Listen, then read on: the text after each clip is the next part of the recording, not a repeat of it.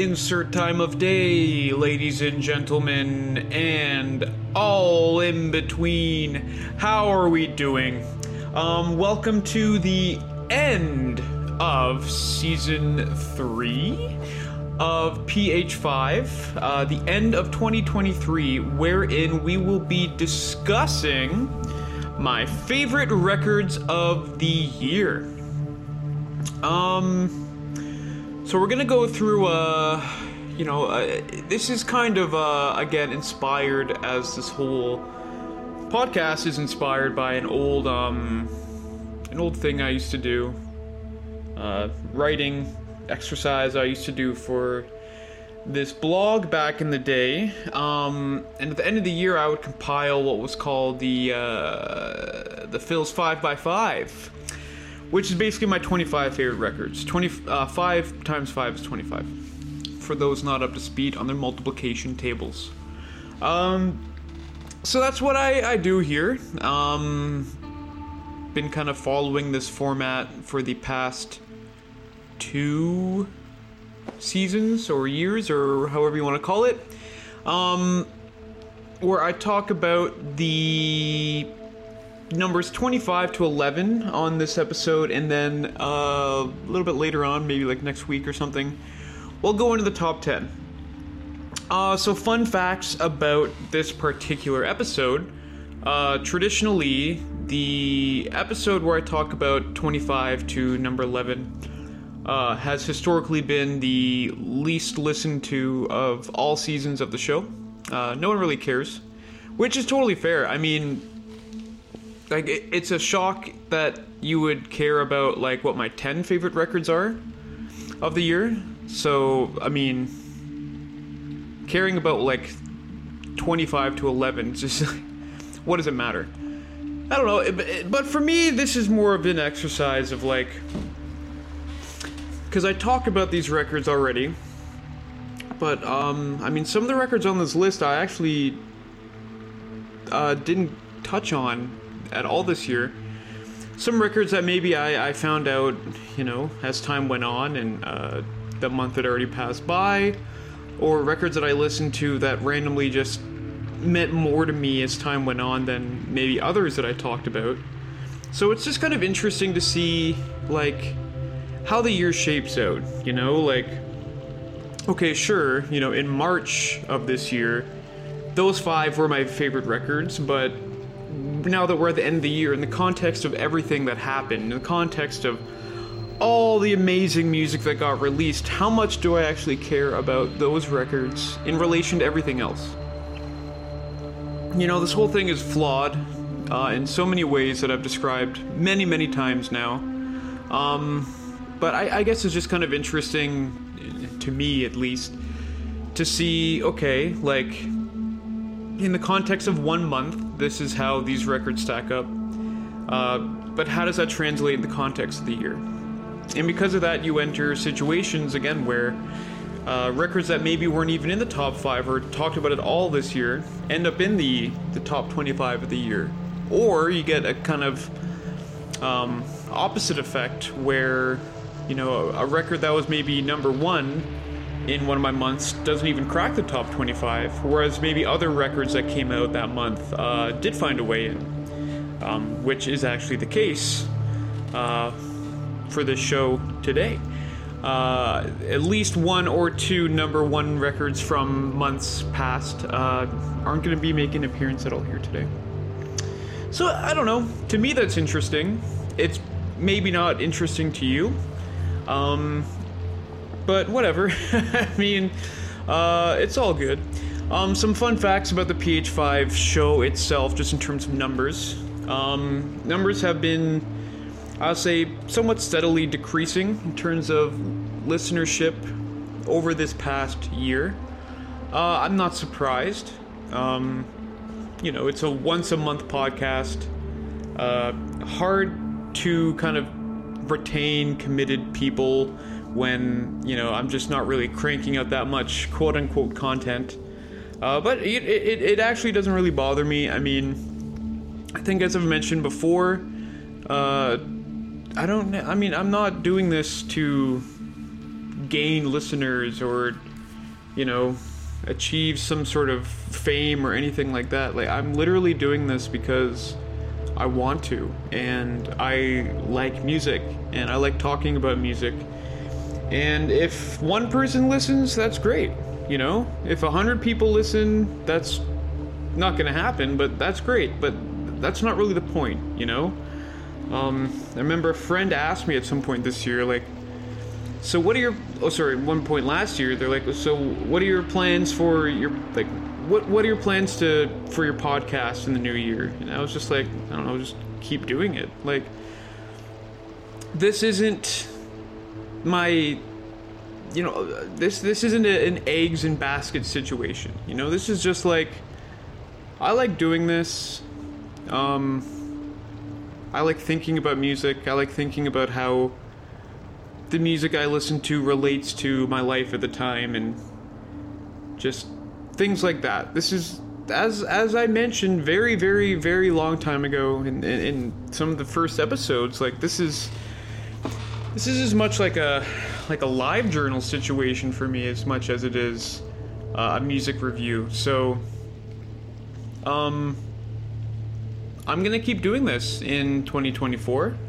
We'll keep it going, and, you know, maybe even less people will listen next year. But that's, honestly, it's fine with me. This is a, you know, hour and a half commitment every month.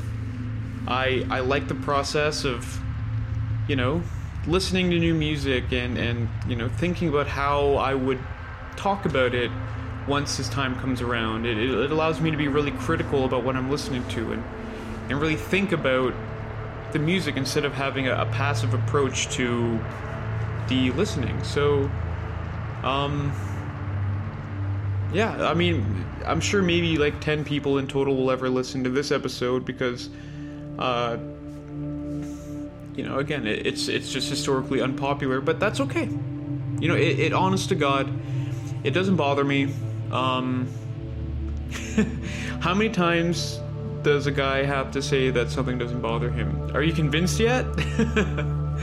No, it honestly though, it doesn't. It's fine. I'm just happy to still have a set of ears so I can continue listening to the steady great releases that are still coming out. Happy to still have a voice to be able to still talk about them. And I don't know, I just like being able to take a more active approach with music as it gets released.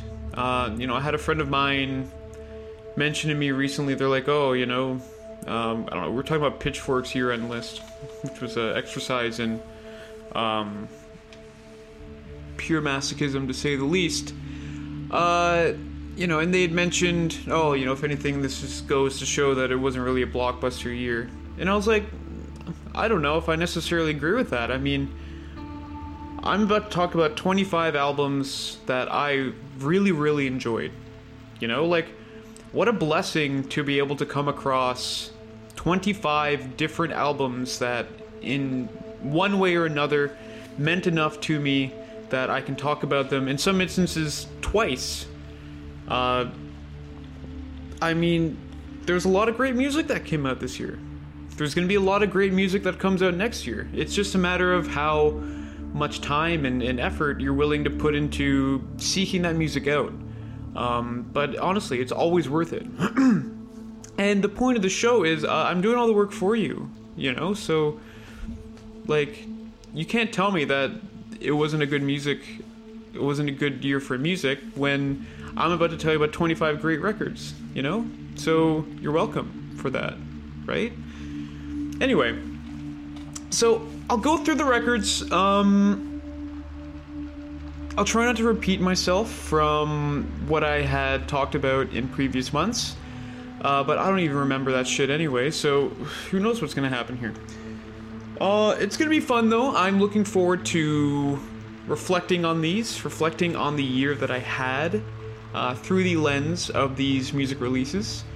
And hopefully you, the listener, will get something out of this. You hear about a record that you weren't aware of or weren't privy to up until this point. And if I inspire you to go and check out one new song or one new album, then hey, I've done my job and I'm happy with that. Anyway, let me have a little sip here. Good stuff. And we're ready to rock and roll. Okay, so thank you again to everyone who's still stuck around to listen through my 10-minute monologue about nothing to introduce the show. We're gonna get into it now. So, without any further ado, here is the number 25 to number 11 album of ph5 2023. Could have done a better job introducing that, but you get the idea.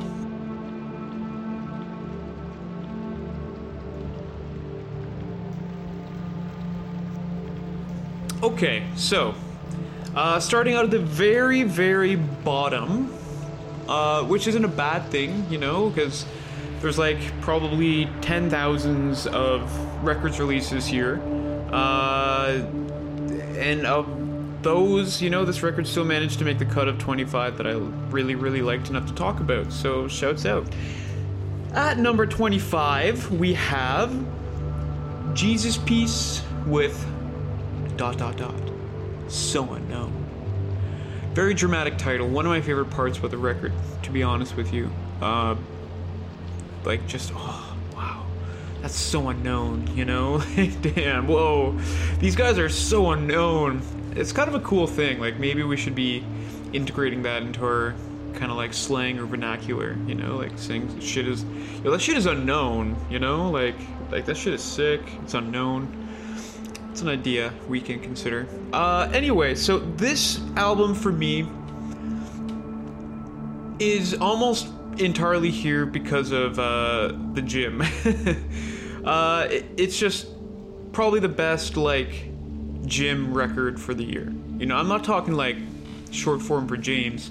I'm talking about like gymnasium, you know, like working out. You know, it's a really intense hardcore record that is just like, you know, heavy mosh part after heavy mosh part.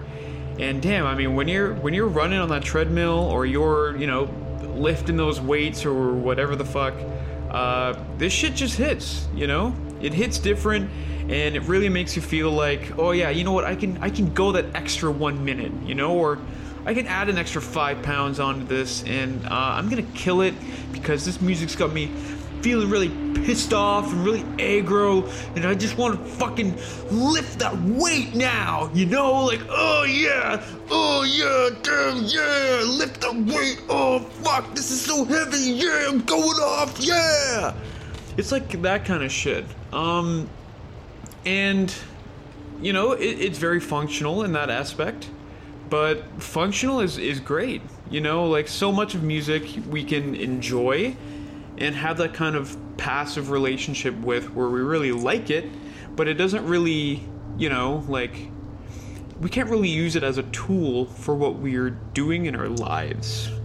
This is an example of music as a tool, you know, music as, you know, like a 500 milligram of caffeine, energy drink right to the fucking skull, just to get you fucking pumped up, ready to just kick some ass, like, fuck yeah, you know, like, yeah, you know, just like, get you amped up.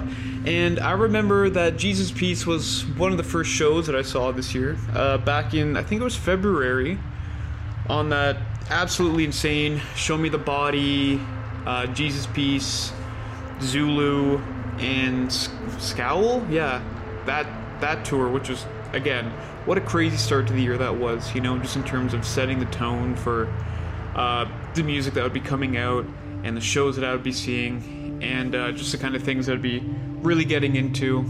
But it was, yeah, one of the, like, if you get a chance to see these guys live, you know that, like, really, when I'm doing this just now and I'm going like, yeah, like, fuck yeah, like, it's like the live show equivalent of that action. So, yeah, I mean, amazing live show, amazing gym record for sure, and if you really just want to, like, you know, get into that zone, like you're about to, like, go and fight someone or something, you definitely want to put this record on. Ideally, you have this record playing in the background while you're fighting them, because you will beat the fucking shit out of them. You beat them, fuck yeah, It's like that kind of shit. So, coming in at number 25, we have Jesus Piece with ... So unknown.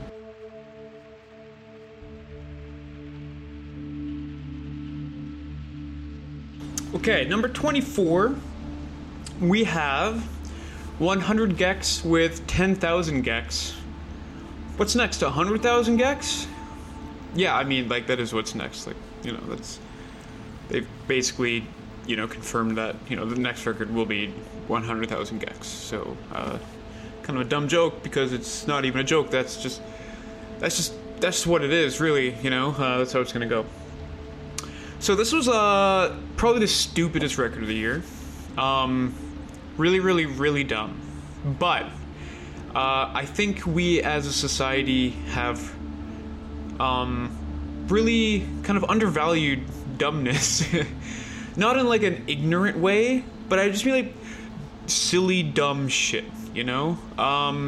There's really a time and place for silly nonsense. I think it's really important to have silly, ridiculous nonsense, especially in this kind of world of absolute absurdity that we experience on a day-to-day basis, where we're being kind of, you know, we live through silly, absurd nonsense on a day-to-day basis, but we're expected to take it at face value and take it seriously. 100 gex makes music that is really stupid and silly and dumb, but you're not supposed to take it seriously. Like, this is obviously just a stupid joke. And as soon as you kind of realize that, you become free, and you learn to love the gex instead of hate the gex, which is an easy way out for, you know, all the fucking, you know, stuck-up nerds out there who, you know, need their music to, you know, like, sound like the fucking National or whatever. This is just crazy silliness. You know, there's a song on here about a frog. I don't know, at a house party, and it's filled with like frog noises, ribbiting. This is an album that you know, interpolates ska like in a few songs. Nu metal influences abound. Just the most disgusting, dumbass, like, you know, cock rock riffs. Like a silly rapping about, like, you know, cooking people's dads for dinner and shit. And it all kind of comes to a head with Silly or Not, one of my absolute favorite songs of the year. I Got My Tooth Removed.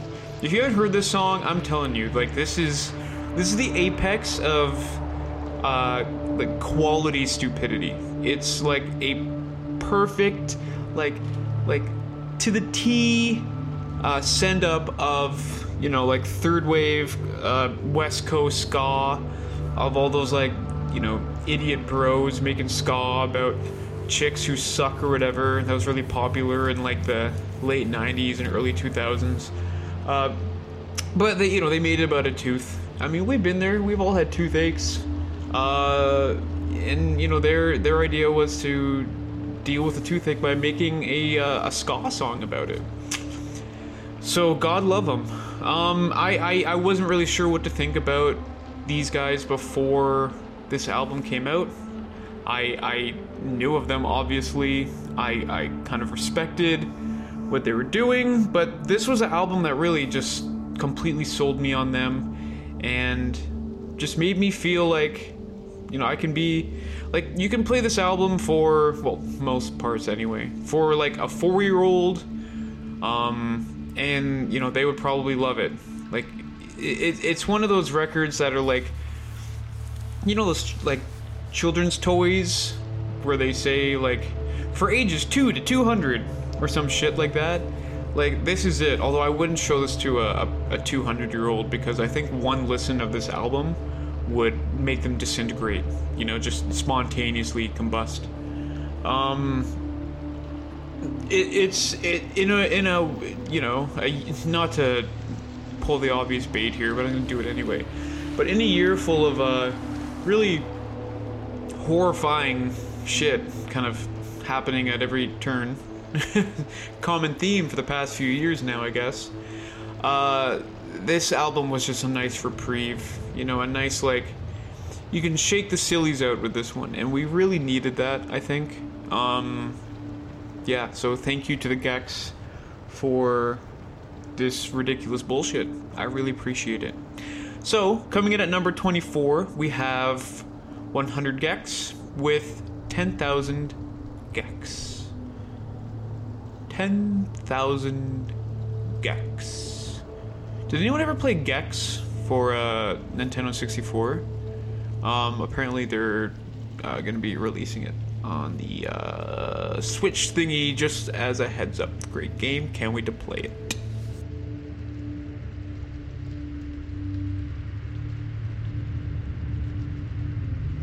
And coming in at number 23, we have George Clanton with Urapaya. So this is a record that, this will be the first of a few albums that I did not mention at any point this year. It came out earlier in the year, kind of like springish, summerish. It wasn't on my radar at all until a few months later, where I kind of picked it up during, I don't know what month it was. It was like, I don't know, maybe it was August or July or something. One of those months where like basically nothing good came out. So I was, you know, kind of like digging into the archives to see what else I could have possibly found. And this was a record that I came across that I was just completely entranced with for a while. I would best describe this as like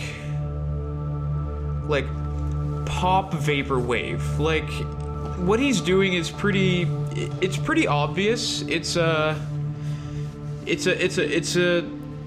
you know, it's really, really, really heavily influenced, and I don't even want to say influenced because it's basically what it is. That really interesting kind of movement of pop music in the 90s with kind of like your big beat drums and your really kind of like hazy guitars and just like a unafraid to be as cheesy as possible in, you know, your composition of the songs. And this album really reminds me of I had this weird phase a few years ago where I got kind of really into Enigma. Enigma was one of those artists that was pretty heavily featured on like Pure Moods. I don't know if anyone remembers Pure Moods, but just like that early to mid 90s, like late night, almost like new age kind of music. Enigma had that song like Sawdiness, you know, and it was like doo doo doo doo, and he would always have like pan flutes playing over like trip hop drums. But his most famous song was the one Return to Innocence. You would know the song if if you were to hear it, you'd know exactly the song I'm talking about. It's the one that starts off, well, not starts, like it starts off, but the whole kind of, the theme of the song is that sample of, I think he's a Mongolian throat singer. And it's the whole like,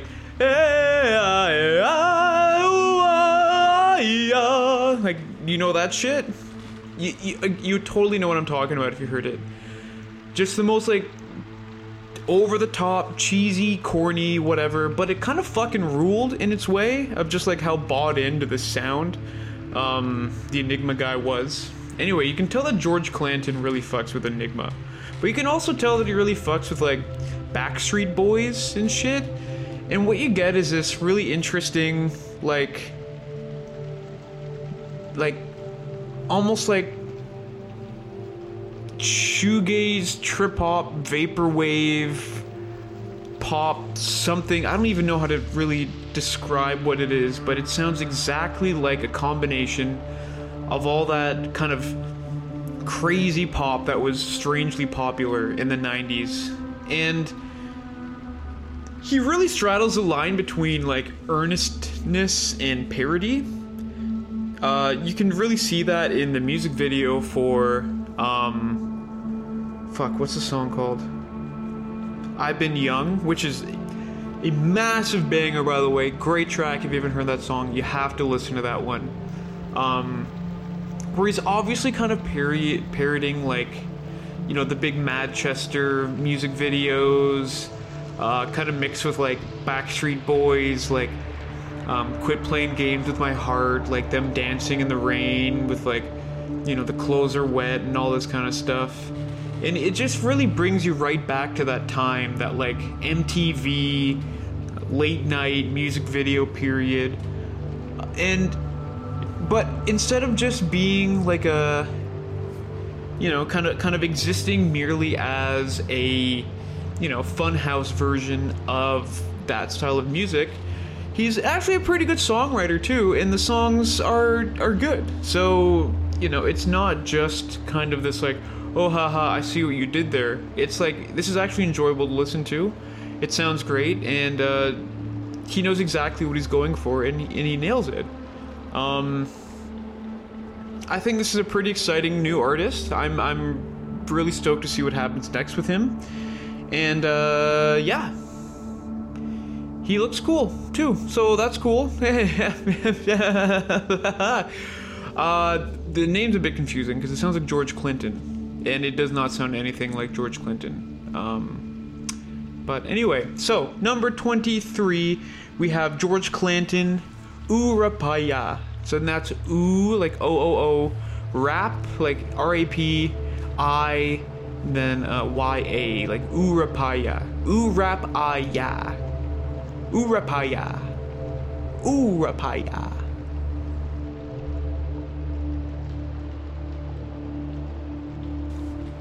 Number 21 for 2023, we have Isn't It Now by Animal Collective. So, again, this is a record that I haven't gone back to a ton per se.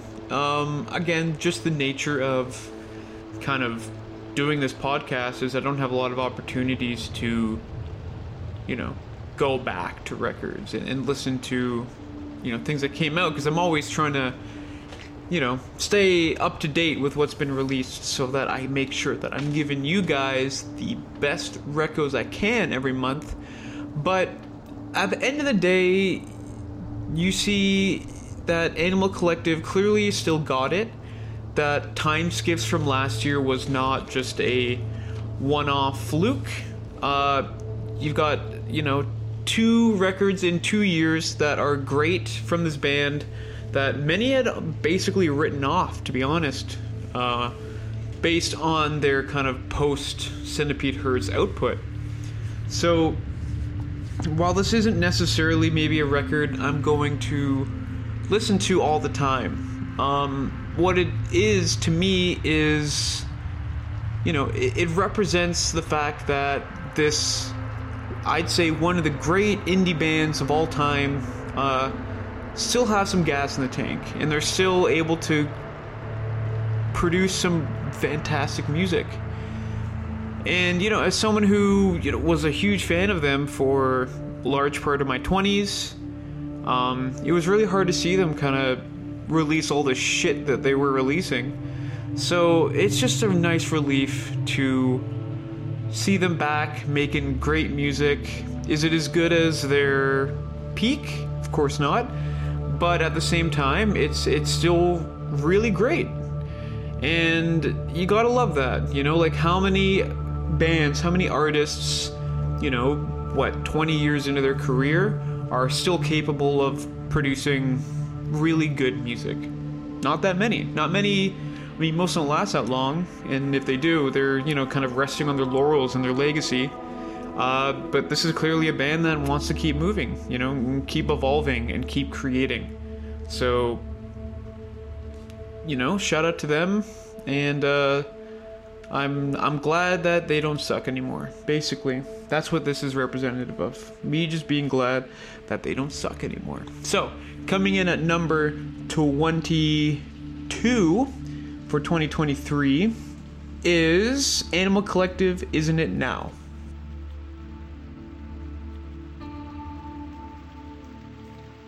Number 2021 for the year, we have MS Paint, Post American. And this is a record that it was one of my mentions from earlier this year. I remember I had an episode where I was just like gushing over hardcore, and I just wanted to mention these guys and this record as one of the interesting examples of a band that, you know, is taking the genre and pushing it into fascinating, strange new places. And I mentioned this one along with the Gel record and the Zulu record. And the reason that this particular record is the one that stands out to me from those, and from many of the hardcore records that came out this year, is because it's really not a hardcore record at all. It is, but it isn't. You know, I saw these guys. They were kind of special guest openers for Military Gun and Scowl when I saw them back in October. And I remember thinking, like, what a crazy bill this is. The hardcore shows I saw this year were insane. Just like the diversity and the kind of eclecticism of the music in that genre right now is just off the charts. Like, it's amazing. But seeing them and seeing the lead vocalist Dee on stage and his very kind of crazy commanding presence with his wild hair kind of going all over the place, and you know, just his big physical presence taking up so much space, and it really dawned on me that this is a really unique band that is doing something completely different than what anyone else is doing right now. Like, there's a closer analog to, I don't know, a band like Erebun Radar than there is to maybe any other band. Like, they are, again, there's no guitars, it's all keyboard, and Dee doesn't exactly, you know, yell or scream that hardcore way, but he kind of like has this very monotone delivery that like verges almost on rap, but isn't quite. And it's catchy in this really strange kind of monotonic way, because there's not a ton of melody going on in this album. He kind of delivers all of his lines in the exact same tone, exact same cadence, but there's so much like sincerity in what this band is doing that you can't help but kind of be charmed by it. And again, seeing them on stage and seeing the kind of commanding presence that they held and the way that the audience reacted to their music just really hammered home, like, this is a special new kind of type of music, a new type of band that I think could really make waves in the future. And when it comes to debut records, like, you couldn't ask for a better one, just in terms of setting the table for what it is that this band has to offer. This is, again, one of this crop of very exciting, not quite hardcore bands that I think are really going to shape the landscape of quote-unquote rock music for many years to come. So, yeah, you heard it here first. Well, no, you probably could have heard it anywhere else first, because, you know, they've been pretty popular and pretty renowned this year. But my point being, keep your eye on MS Paint. Not the app, but the band. So, coming in at number 21, we have MS Paint, Post American.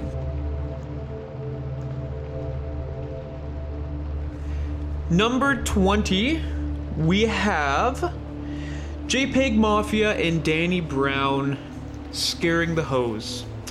Don't really love saying this album title, but these guys have actually made a record that is worth the kind of cringe-worthy album title that is you know, titled it.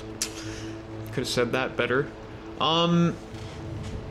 As a quick, not necessarily related to this note, I will say that you know, something that I've noticed when putting together my list this year and looking back on this year is that hip-hop and rap have kind of like made a resurgence in my life. In my 20s, you know, it was arguably my favorite genre, and I listened to a lot of rap. Like, almost exclusively for a while there. It was kind of my thing. Obviously, always love heavy music more than anything else in the world.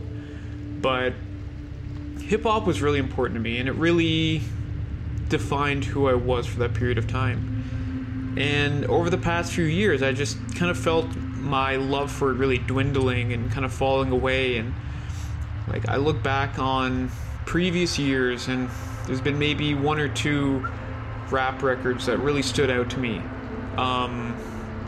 But this year, I look at it, and I think I've got four hip-hop records on here, which is definitely, a big step up from where we've been in previous years. And I try to question, like, why is that exactly? And I think what's interesting to note is that, the past few years are when hip-hop really hit its kind of commercial peak. Hip-hop dominated the charts for a long time, but it's when we got to a point of like super saturation that I found my interest in it really kind of dwindling and falling away. So as hip-hop has kind of fallen out of, commercial and critical favor, at least in terms of the mainstream stuff, that's when you get really interesting non-mainstream hip-hop, and that's when the good shit starts coming back. And I think I touched on this on one of my previous episodes of this year, but everything's a pendulum. Oh, excuse me, bit of a burp situation there. But everything's a pendulum, and everything swings back and forth culturally. So hip-hop had its time in the mainstream, in the spotlight, and it's slowly going to swing back away. But this is always extremely healthy for the independent acts within that genre, because the market isn't kind of saturated, and the market isn't pouring all of their resources into a few artists anymore, because those particular artists don't have the commercial viability that they used to. So instead, you get a little bit more even distribution of resources. The underground scenes become healthier because, liking that particular genre or whatever maybe becomes cool again. And you have artists that are trying to push the genre forward because they've seen how stale it's gotten due to its success on the mainstream charts. And every, artist within that genre are trying to sound like the next the big thing that's out there, so they can capitalize as much as possible on that sound, while it's still popular. So the less popular a genre is, the better music is going to be made within that genre. It's kind of my thesis. So that's kind of where I think this is stemming from. The big trap sound that really defined the mid to late 2010s, it's just gotten old. It's gotten stale. People are kind of over it. It's all starting to sound the same. Hip-hop's big kind of juggernauts that are, the genre kind of relies on to push it all forward, have increasingly diminished returns from the music. For example, Drake, Travis Scott. Although I will say, and I hate to admit it, but the Scary Hours 3 songs that Drake released, fucking fire. Yo, that shit was dope. But, pretend I didn't say that, but I really like them. Anyway, my point being, JPEG Mafia and Danny Brown are artists that have always kind of existed at the fringes of the genre anyway. Operating in a space outside of the mainstream. And this record really seems like a chaotic, like I wouldn't be surprised if they just got together for the weekend, got super fucked up, and made it a one weekend, because that's what it sounds like. Like this is as much like a noisy collage record as it is a hip-hop record. Danny Brown released his own, solo record this year, a month ago or whatever, Quaranta, which was literally the exact opposite of this album. It was very kind of introspective and sobering, whereas Scaring the Hose is just absolutely chaotic and kind of zooted out of its mind. Shout out to Danny for releasing the introspective, kind of depressing record that I guess he felt like he had to do that. But, in terms of just like pure exhilaration and excitement, no real hip-hop record came close to this one this year. So it was one that I was hesitant to even listen to because never been a fan of JPEG Mafia. Danny Brown disappointed me one too many times over the last few years. But I'm really glad that I did, because this record is nuts, it's a lot of fun, and it sees both of them kind of at the best that they sounded in years. So I'm not saying that this record is responsible for reigniting my love for hip-hop. That's really solely because of two people that I'll be getting into a little bit later. But, as my passion for the genre did kind of get reignited a little bit this year, this was one of those records that I was really happy to come across and, put that newfound love into. So, coming in at number 20, we have JPEG Mafia and Danny Brown, Scaring the Hose. Let's pretend it's like they're scaring like a hose, like a water hose, and like picturing a scene where two of them are like jumping out of bushes to try and scare this like water hose on the lawn. I think that's funnier, personally.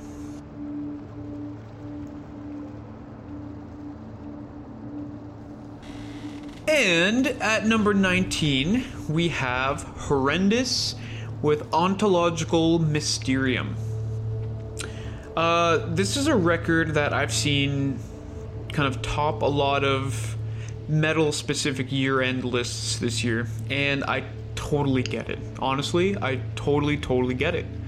I think if you were to say, in terms of just like the best straight-up metal album of the year, yeah, you have a really good argument that this is the one, because what they've done here is they've really fully realized the Horrendous sound in the best way possible.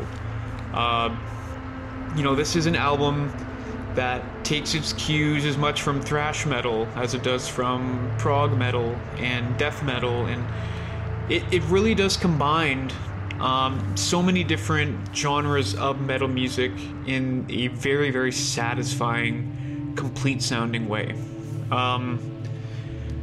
You could also argue that the first song on here, I forget what it's called right now, but it's the metal track of the year. Yeah, you could certainly make an argument for that. It really sets the tone for the record and just kicks so much ass. I showed this to a coworker of mine, this record, and he became absolutely obsessed with it. They're like his new favorite band now, and they're like kind of one of those bands that you can do that. Like, they're very in a strictly metal way, very like people pleasing. They hit all the right notes for like a metal fan. They've got your crazy harsh vocals, we've got sick solos, fantastic bass lines. Again, like, they just hit so many different kind of genre cues throughout the record. It's just an extremely satisfying metal record. I would say the most satisfying metal record of the year, for sure. I have kind of more tendency to like specific subgenres of metal that I just am naturally drawn towards, and some records that fall within these specific subgenres end up being ones that I place higher on this list, just because of personal preference. Again, all that this stupid little list is personal preference. There's nothing objective about this at all. We all know this by now. But if there was to be any objectivity involved, this would probably be pretty high on the list of best metal records of the year, because It scratches every itch you could possibly want as a metal fan from a metal album. I just happen to like different things a little bit more. But anyway, coming in at number 19 for 2023, we have Horrendous Ontological Mysterium.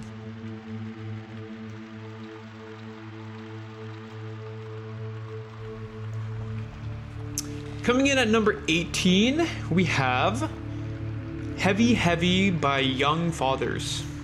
Now, this was a record that I didn't talk about this year prior, but it's not an instance like George Clinton where I found the record a little bit later on after it was released, so I wasn't able to kind of capture it in that episode.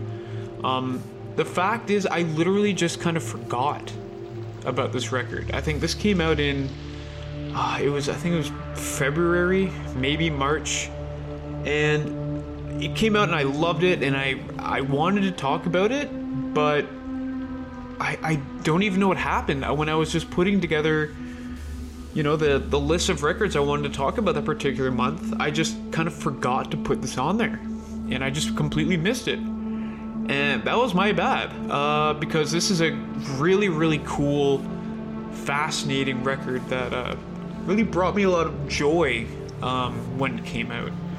And enjoy being the integral word here. You know, you hear the title Heavy Heavy and you think, oh, this is going to be, you know, some heavy shit, obviously. But the title's a bit of a red herring, because this is some of the lightest music that I heard this year. Some of the lightest music that Young Fathers themselves have released. It's really hard to describe what kind of music this is exactly, because it's certainly catchy, and it's poppy in the sense that it's catchy and it's bright and very positive, but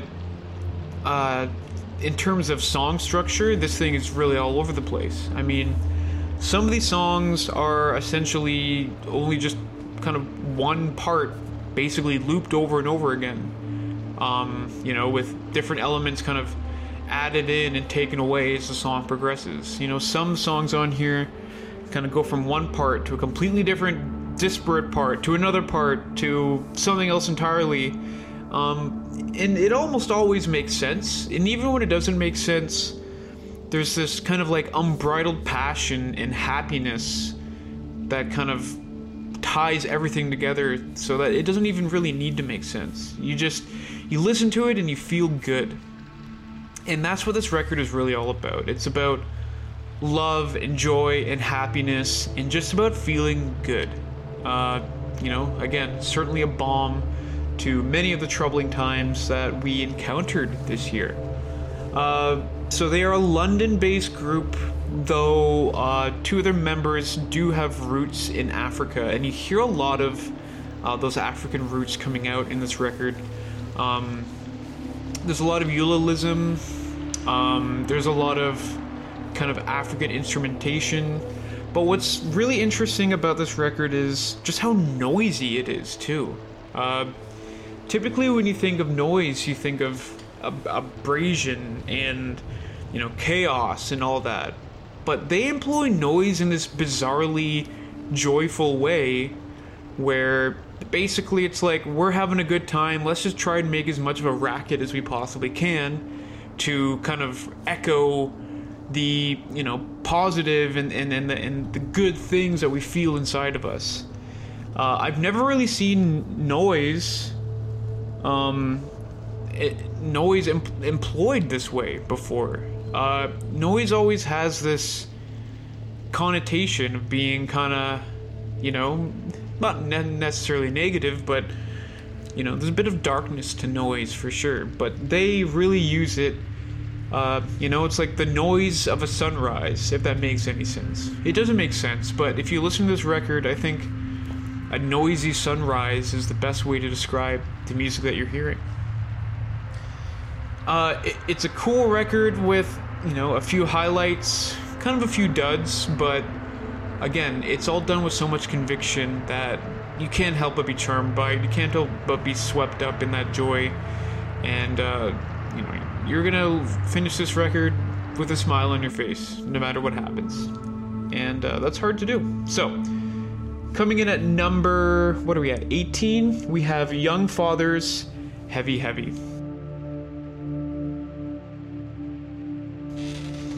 Number 17, we have Boldy James, Indiana Jones. Boldy is the second best rapper on the planet right now. Easily, bar none. There's only one person who's better than him. We'll get to him later. But how consistent Boldy James is and has been over the past 3 to 4 years is just insane. Like, every record that he puts out, and he usually puts out 3 to 4 a year, are either really good to excellent. And there's no dips in quality. He's just that good. So this record came out in January. It was kind of the first record that came out this year that I really latched on to, being like, yeah, like, this is a great record, like, and, I bring this up when I talked about it in January, like, the first record of any year that you really love is such relief, because, at least for me, like, I start every new year and I'm like, maybe this is the year that I stop really loving music the way that I have my whole life. And until you hear a new album that really does it for you, there's that lingering anxiety about that. And this was, the first record of the year that really kind of made me feel relieved and made me know that, like, okay, my passion for this is still here. Like, I still like this. And even better that it ended up being, a rap album, because, again, that's something that I haven't been super drawn to lately. But Boldy James really is that guy. Now, the only kind of drawback about this is that this is the only record that he released this year. I think he had like an EP out or something like that. But again, for a guy that kind of deals in the multi-albums a year with high quality kind of across the board, it was a bit of a disappointment that he only released one this year. Until I realized the reason that he had done so was because he had been in a really bad car accident. And this happened right around the time that this album dropped. So it's like, okay, fair enough, like, you're excused, I guess. But the good news is that Boldy dropped a new song a week or two ago, and it looks like he's going to be coming in hot for 2024. So while 2023, he may have only just released this very good record, and that was it, it looks like 2024 will be Boldy's year yet again. So I'm really excited for that because, again, when it comes to just consistent, great music, no one else except one other guy is doing it like him right now. Great record, again, one of my favorite records, hip-hop records of the year, and I am so excited for Boldy's return in 2024, where I know he's just going to take over yet again, like he does on a consistent basis. So, number 17, we have Indiana Jones by Boldy James.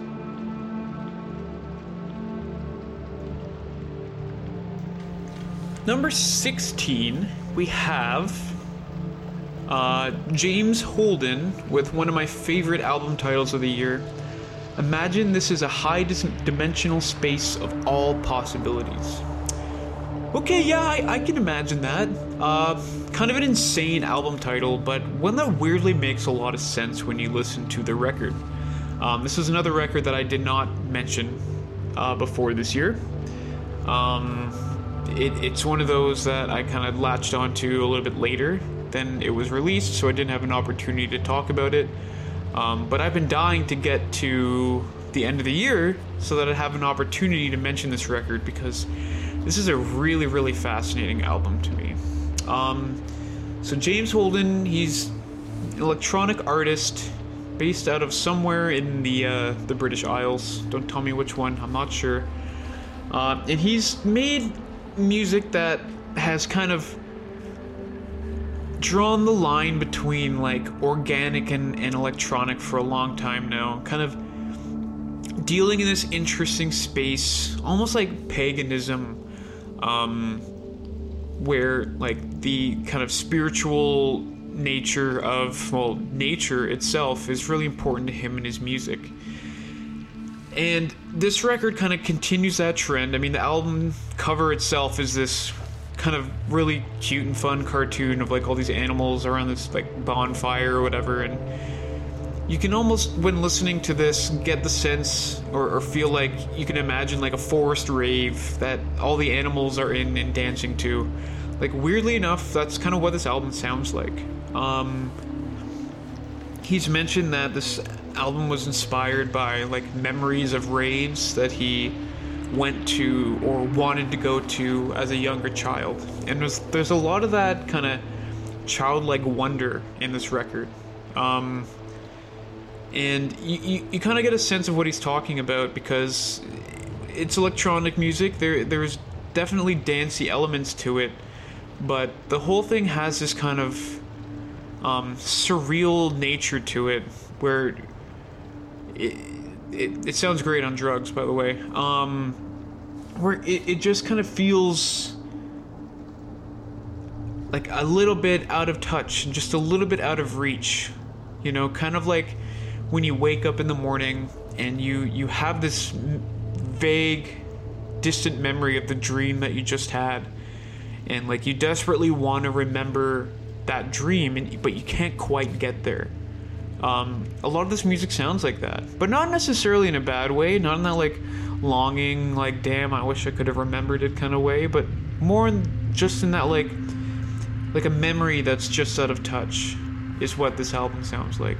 And I know I'm speaking in like incredibly abstract terms here, but you listen to it and trust me, it'll make sense.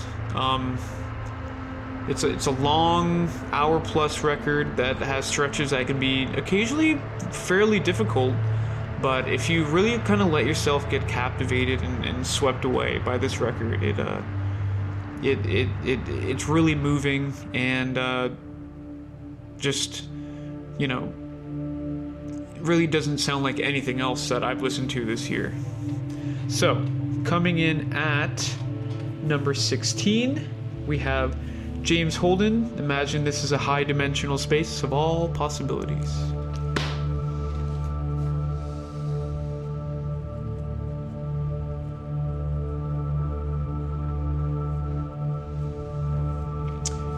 Number 15. So we're coming up just 5 records left to talk about on this episode. Number 15, we have Jerome's Dream, The Gray in Between.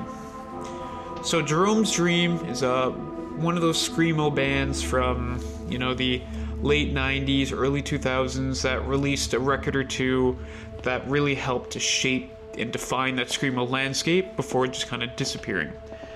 And a weirdly big trend has been screamo bands kind of reuniting and playing shows or releasing new music, like screamo bands specifically from that era. This year and last year too, but it's just strange how they've all kind of decided at the same time, like, hey, let's come back. Page 99, who I saw earlier this year and got concussed as a result of. City of Caterpillar, who released their great comeback record last year. Orchid, who just announced that they are reuniting and playing at a festival in Toronto among dates next year, which I'm very excited for. And then there's Jerome's Dream, who came back and released this really, really cool comeback record this year. They dealt in kind of harsh, lo-fi, kind of chaotic screamo back in their day. And this record really kind of continues where they left off. Their sound has been only slightly polished up. It's still super abrasive, still super heavy and chaotic. And you wouldn't even know that, you know, almost 20 years have passed since his band's last album. They still have that same kind of desperate energy to them. They still kind of hold that same, you know, haunting, unsettling feeling when you're listening to their music, and you could argue that this is maybe their best record yet, which again is incredibly impressive considering that it's been, decades since these guys were last around. In a year where I think screamo has really kind of made a resurgence alongside hardcore, this was one of the bands that really kind of encapsulated that. And I just hope they go on tour so I get to see them as well, because I'm just trying to check off all of those legendary screamo bands live shows. Saw Page 99. I'll be seeing Orca next year, and Jerome's Dream I want to see you guys next, so please come to Toronto. So coming in at number 15, we have The Gray in Between by Jerome's Dream.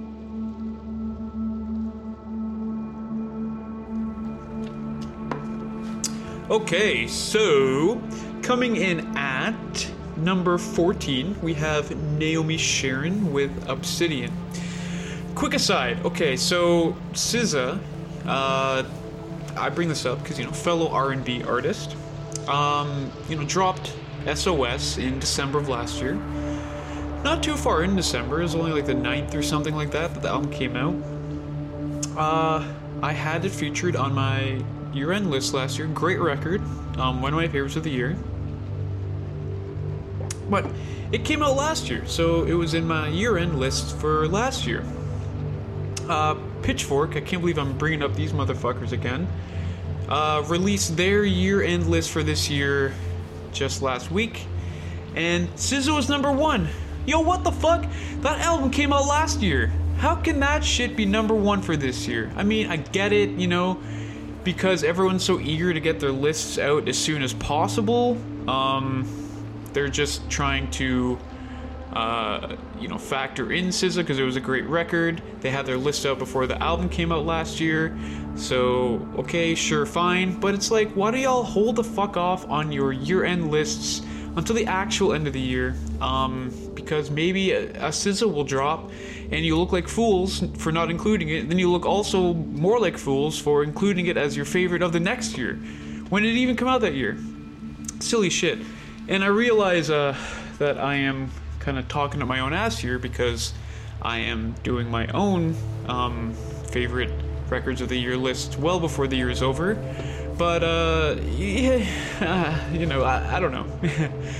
Don't really know what my point there is. But anyway, shout out to SZA, but come on, the record came out last year. It can't be your favorite of this year. That's just silliness. So Naomi Sharon, definitely my favorite R&B record of the year. Really, really low-key, moody stuff that just kind of touched a nerve that nothing else really did this year for me. I think she's really onto something cool. There's not enough kind of Sade-esque music coming out these days, or at least not enough that I'm super familiar with. So this was a really nice breath of fresh air for me. She's a really talented songwriter. The production was really on point and just beautiful throughout. I loved the kind of inclusion of, mixing in kind of Afro beats with this kind of quiet storm type of R&B. It was just really, really cool. And you can tell listening to the record, she's just getting started too. This got really next to no acclaim. No one really talked about it. And I'm shocked by that because it was a really great record that I'm sure a lot of people would have loved had they heard about it. But, I guess that's what happens when you're signed to Drake's label and, he's the only one that really gets any kind of attention there. So maybe move on from OVO, find a new label, and get the respect that you deserve, Naomi, because you absolutely deserve it, because you're a star and you got big things coming. So, coming in at number 14, we have Naomi Sharon with Obsidian. Number 13, we have Dreamwell. In my saddest dreams, I'm beside you. Oh, that's so sad. I think I did the exact same thing when I talked about this record the first time in November or October or whatever. Yeah, Screamo album of the year for me, I think. These guys take a genre that is pretty, I don't want to say easy, but like, you know, you can make a screamo song by just having a few abrasive chords and some screaming, and it doesn't even need to be long. You can have it like 45 seconds, and as long as you play it with enough emotion, you've got a good screamo song in your hands. You know, it's definitely a genre that's fueled a lot more by just visceral outpourings of emotion than, you know, maybe things that other genres like song structure and progression and things like that. But Dreamwell is a band that, you know, takes the foundations of screamo and like the emotional baggage that comes with it and applies kind of more complex song structures and more disparate influences to come into their music, like noise rock and metalcore, and plus all your average, like, you know, twinkly post-rock kind of things. But they're a band that has a lot of personality, I'd say, that shines through in their really interesting songwriting choices and just willingness to go for it. Like, they're just as content to release a 2-minute song as they are to release like a 7-minute song. And, you know, they're just as content to sound like Every Time I Die as they are to sound like, you know, I don't know, another band. Disregard that one. But I really do think that they're one of the more interesting screamo acts that are out right now. This is a really cool, unique record that I was fortunate enough to get to see live. And the live show was amazing. Lead singer is pretty tall, which is always cool. So yeah, great band, great music. If you like this kind of thing, they're ambitious in a way that's it's a different kind of ambition for the genre that I just would love to see a lot more of. So shout out to them. So that is number 13, Dreamwell, In My Saddest Dreams, I'm Beside You. They love dreams, baby. Number 12, we have Dot Imsgard with Black Medium Current. And this was a record I think was either a mention or an honorable mention on the month that it came out. This is definitely the record that grew on me the most throughout the year. There was just something about it that made me keep coming back to it and really had me intrigued and just wanting to re-listen and go back to hear the bizarre, strange musical choices that this band makes throughout this entire record. It's, I guess, rooted in black metal, but there are times that sound like, I don't know, Van Halen. There are times that really just sound like things that you've never even kind of imagined before. They're a band that you can tell has been around for a long time, and because of their longevity, has taken to mining really strange depths in order to keep releasing music that's fresh and music that's interesting. And in terms of just being interesting and like having crazy interesting songwriting choices all over the place, this is definitely the metal album that takes the biggest risks, for sure. It's kind of like the opposite of the Horrendous album. The Horrendous album, like, brings in a lot of things that are familiar for you to be satisfying and make it enjoyable for you. Whereas this album takes the opposite approach, where it brings in things that are strange and unexpected and goes routes that you would not anticipate in order to be satisfying and enjoyable. And in that sense, to me, it was more successful. I mean, I just kind of like weird shit, and this was an album fucking chock full of weird shit. So if kind of strange, questionable choice metal is up your alley, then no album's gonna do it for you this year than this one. So, number 12, we have Dot Imsgard, Black Medium Current.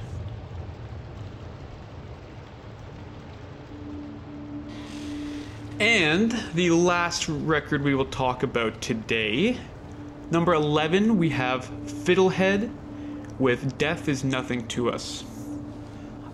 This was a record that, when it came out at the time, I was just fucking obsessed with, and I loved it to death. And I honestly thought it could have, album of the year capabilities.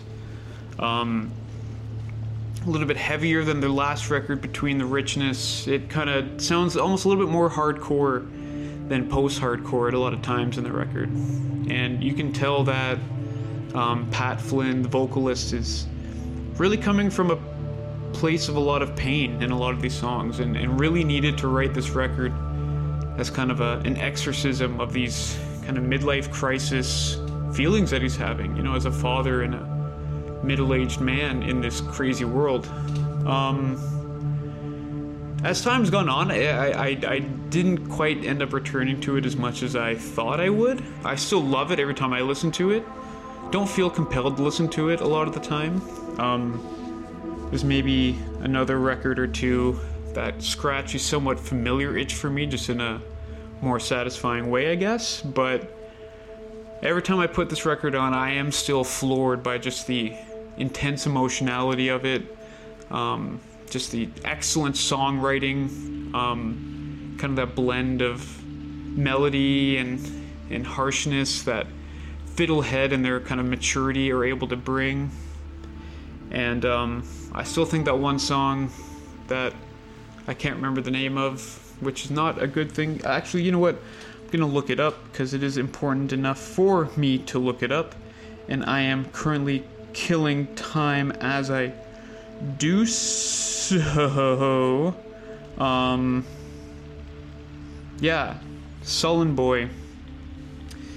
Really one of the best songs of the year, just in terms of kind of the story that Pat tells in the lyrics of, being depressed as a middle-aged father, and, dealing with that, and then, understanding the importance that you have in your life for your kids. The importance that you have in their kids' lives, that, you need to fight through these feelings. You need to see the value that your children bring and the value that you have to them, and, just understanding that at the end of the day, my kids are my light, and I need to stay strong for them. And to contain all of this in just one, post-hardcore song is a lot, but he does it so effectively with really one of the best bridges, and emotionally charged bridges of the whole year. It's a really special song, and the rest of the album's great too, but really that song to me is a centerpiece and an absolute highlight of the whole year. And you can tell the whole album's kind of built around that one song and a lot of the themes that are established on it. So, amazing record. Just didn't quite crack the top 10. But honestly, a true, yet another masterpiece by Fiddlehead, which is really one of the greatest bands going today. So, that covers 25 to 11. Whew, it's a lot to talk about. Let's give it a few days. Let me gather my final thoughts, and we will finish off the year of ph5 with the top 10. Thanks for listening. That's gonna be it for me today. Gonna go have a shower, have some dinner, enjoy the rest of my night. So, thank you as always. This is Phil May signing off from ph5. Bye-bye.